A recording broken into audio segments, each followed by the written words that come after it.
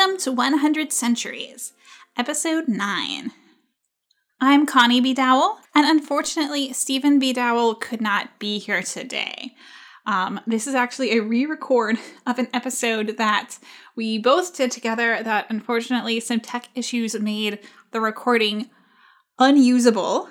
But I'm re-recording today with everything going on. Unfortunately, we just couldn't get both of us, together at the same time with the energy to record. But without his invaluable questioning during the first recording, we wouldn't have the same content that we do today.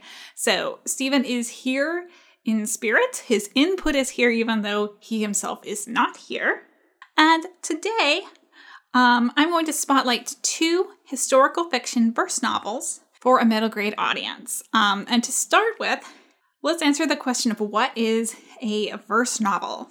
And a verse novel is a novel written as a series of poems. So they are narrative poetry. It's not just a group of collective poetries.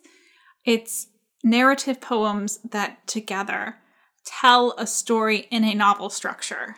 And that makes it different from both poetry collections, which might be themed but wouldn't necessarily tell a story, and from epic poetry, which tells a story in verse, but isn't necessarily connected like modern poetry, collected into poems like modern poetry is today, and which also doesn't necessarily follow the plot structure of a modern novel.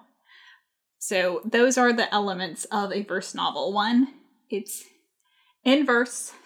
2, it's collected into individual poems. 3, it's a modern novel structure. So that's what a verse novel is. And the other bit of definition that I should probably do before diving too far into this subject is, what is a middle grade audience? Those who aren't familiar with publishing terminology might be hazarding some guesses. A middle grade audience is usually defined as ages 8 to 12. So those later elementary through earlier middle school years.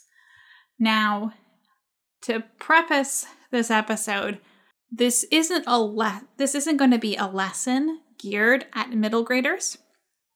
I don't think, while we certainly welcome middle grade listeners, I don't think that's where our podcast has been geared. We've kind of geared ourselves towards a audience of adults and teens. And so we're going to stick with that for today. So this isn't a lesson for middle graders, but it's a spotlight on these resources for adults and teens who work with kids or who themselves are kids at heart, because a good book is a good book, no matter how old you are. And today we have 2 very excellent books. One is called May Be by Caroline Starr Rose, and the other is called Inside Out and Back Again by Tang Ha Lai. And I apologize in advance if I didn't quite get the name pronounced correctly. And I also apologize for any other future mispronunciations of Vietnamese words.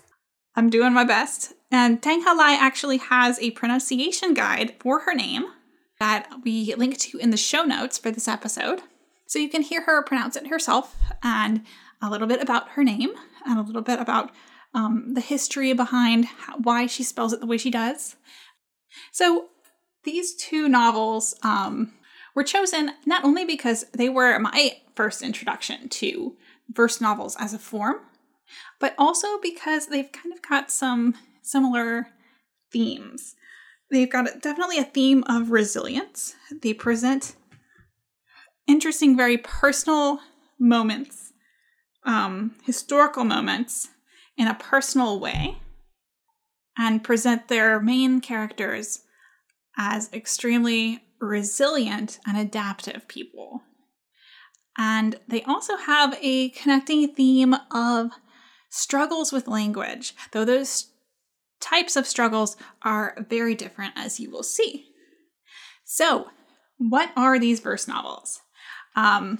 So the first one, I'm going to start with the earliest period in time, and that is Maybe by Caroline Starr Rose.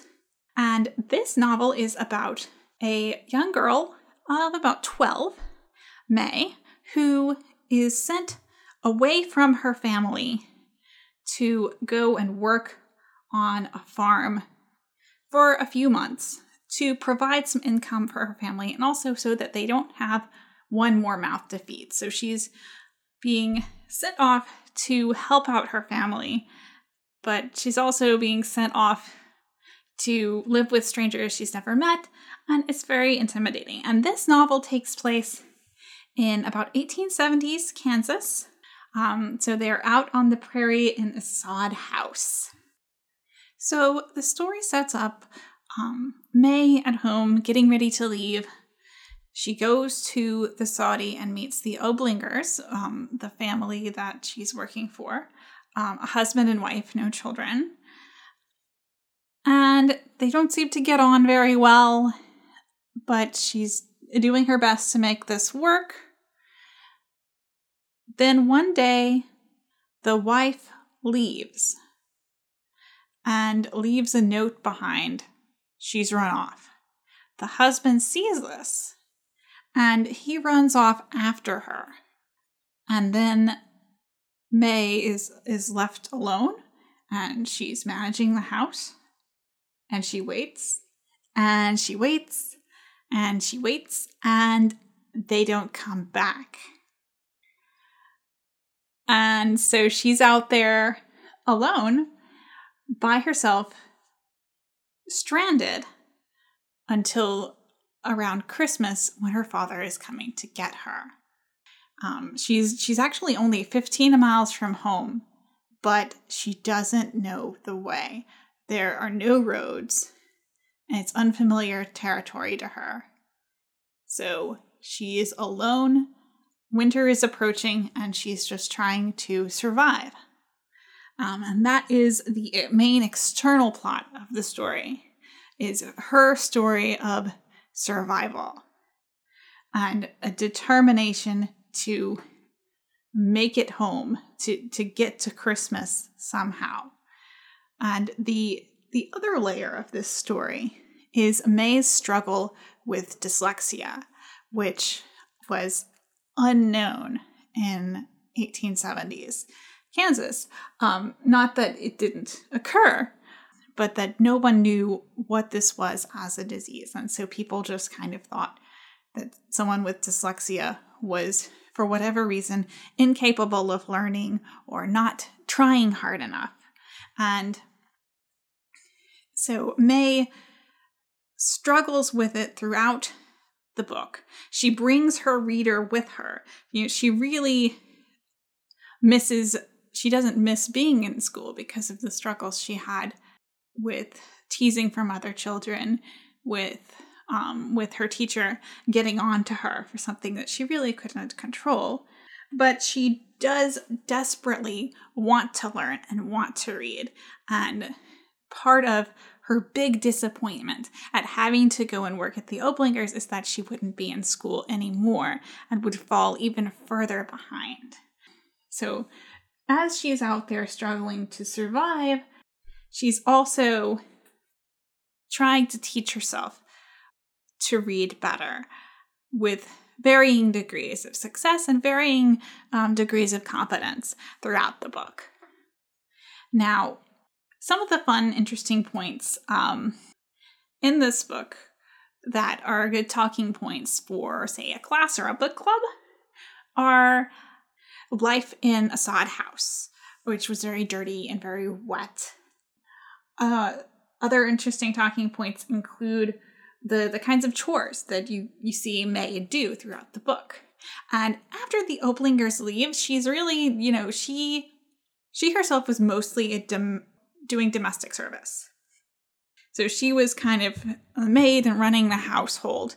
And she didn't really tend the crops before they left. And after they leave, she again doesn't really have a motivation to try and make a farm work.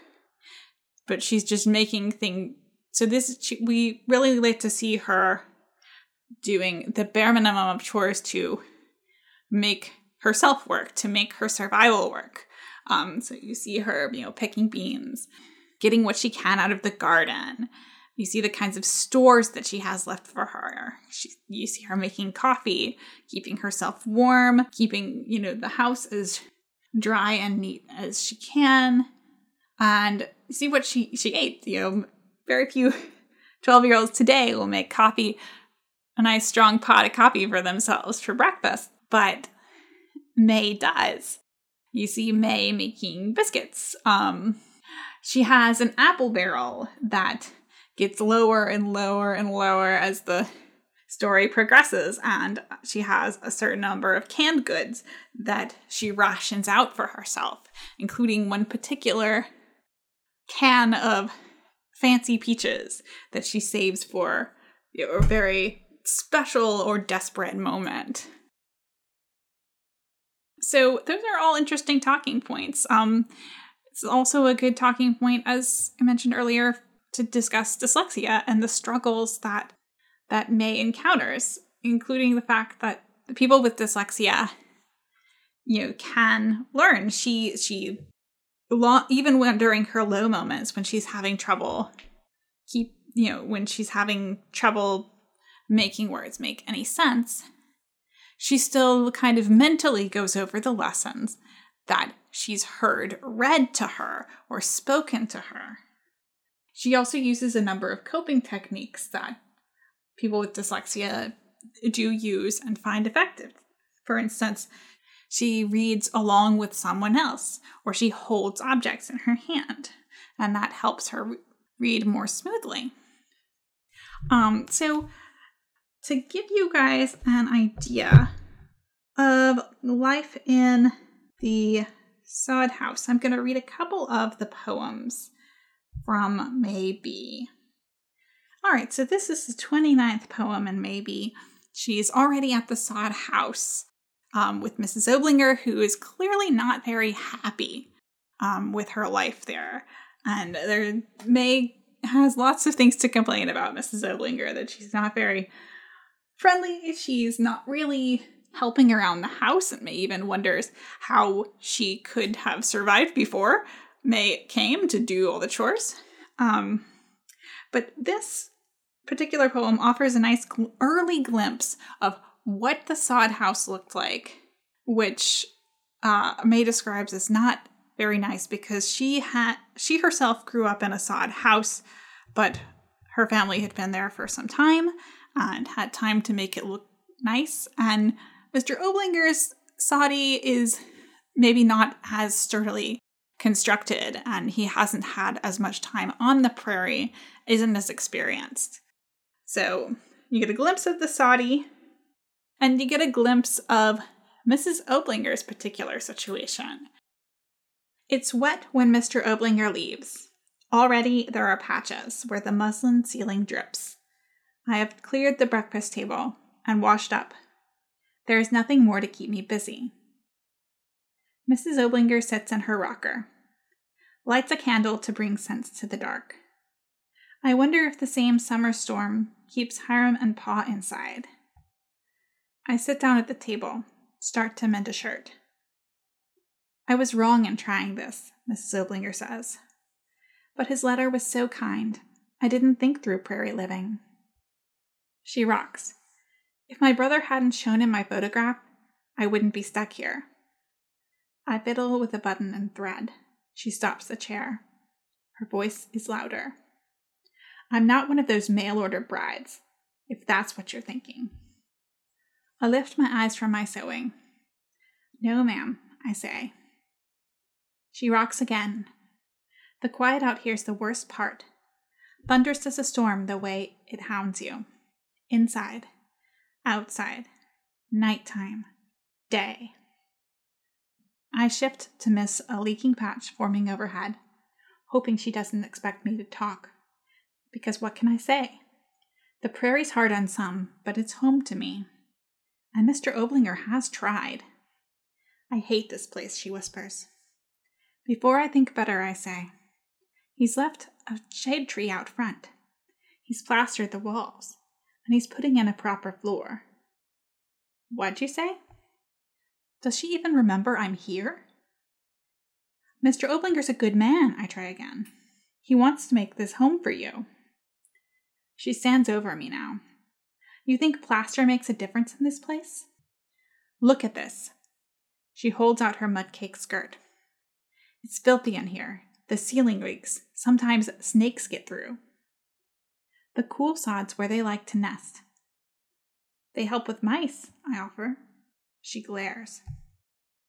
I want to know how old she is. 4 years, maybe 5 ahead of me. I want her to know she'll learn to make a home. When it's wet outside and our roof leaks, Ma and I crawl under the table and wait for the storm to pass. She glares again, but slowly lowers herself to the dry earth. I settle next to her. So with the language and imagery of this poem, I think it's time to maybe leave maybe and appreciate all that Inside Out and Back Again has to offer, which is a very different story and a very different time. So Inside Out and Back Again by Tong Ka-lai is based on Lai's own experiences. So some of this is autobiographical and some of this is fictional, but it's based on her own experiences as a child during the fall of Saigon and her time in refugee camps and later immigration to Alabama. So you get to see a glimpse of life in Vietnam, life on the boat escaping, life in the refugee camps, and then life in Alabama, adjusting to a totally new culture and people who aren't always super friendly. So it's really a transition between two drastically different worlds. So Ha, the heroine of the story, starts her life it starts with her life in Saigon, which is by turns both frightening because war is moving closer and closer to her and she fears the communist takeover, but also joyous. You also get a sense of a kid who has fun no matter what the circumstances. You get to see her life growing papayas in her papaya tree, getting snacks from the market, her brothers going to school and coming home, and one of her brothers trying to hatch a chick from an egg. So it's a vibrant and a real world. It's not just a sense that, unfortunately, a lot of novels that have children in really difficult circumstances, the emphasis is on, is on the suffering, is on the fear, is on the environment of war. But Saigon, as presented in Inside Out and Back Again, is just as joyous as it is worried, is just as vibrant as it is a place of fear and growing concern. So, after she leaves Saigon, she and her family escape on a Navy ship, the Vietnamese Navy, the South Vietnamese Navy that was leaving the country, as they recognized they no longer would have a South Vietnam very shortly. So the ship's filled with refugees and sailed away. And so her life on the ship is very, very different. There's not enough food for everyone. There's not enough water. They're squeezed onto a tiny mat. And they don't know where they're going or when rescue will come, if it ever will come. But eventually it does. And they end up in first a refugee camp in Guam, and then a refugee camp in Florida. And in Guam, there's this atmosphere of where will we go? There's this there's this big looming question. What country will we go to? what's going to become of us, but at least for now, they're safe and secure, and you see them watching movies. So it's this interesting juxtaposition all through the really tense points of the novel of really difficult looming questions paired with very, mundane activities, the kinds of things that people do to keep themselves sane in difficult situations, and the kinds of joy that people can create no matter what happens. So while in the refugee camp in Guam, the family decides that they are going to go to America. And once they make that decision, they move to the refugee camp in Florida, where they have to try and get a sponsor, because no family can leave without an American sponsoring them. So there's that big question of, will we get a sponsor? What can we do to get a sponsor? Eventually, the mother learns that people are more likely to get sponsored if they are listed as Christians on their application. So she changes their religion just like that. And sure enough, they end up getting a sponsor. And they do so because of the older brother in the family, who had been studying engineering before they had to flee.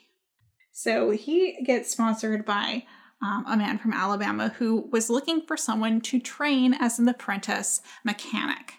And so the whole family ends up following this guy out to Alabama and starting a new life for themselves, enrolling in school. And Ha is very disappointed that she has to go through another grade again, and then learning to deal with learning a new language and culture. There are some really interesting and fun scenes. Not to spoil too much of the story for you, but the way that she describes Alabama as someone who might as well be landing on a different planet. She describes there's these green carpets in front of everyone's houses, and on one of the early moments there in Alabama, their sponsor brings them chicken. He brings them fried chicken, and they are all just shocked at the taste, which is so different from farm-raised, fresh chicken that was in the yard this morning. That Colonel's extra crispy tastes pretty different. And while in school, Ha really struggles to try and fit in and find her place. And there are some really, really tough moments. For instance, for a long time, she's, eating her lunch in the bathroom and afraid to sit with the other students who have all really segregated themselves by race, but she is the only person she can see who looks like her. She doesn't have anyone to sit with.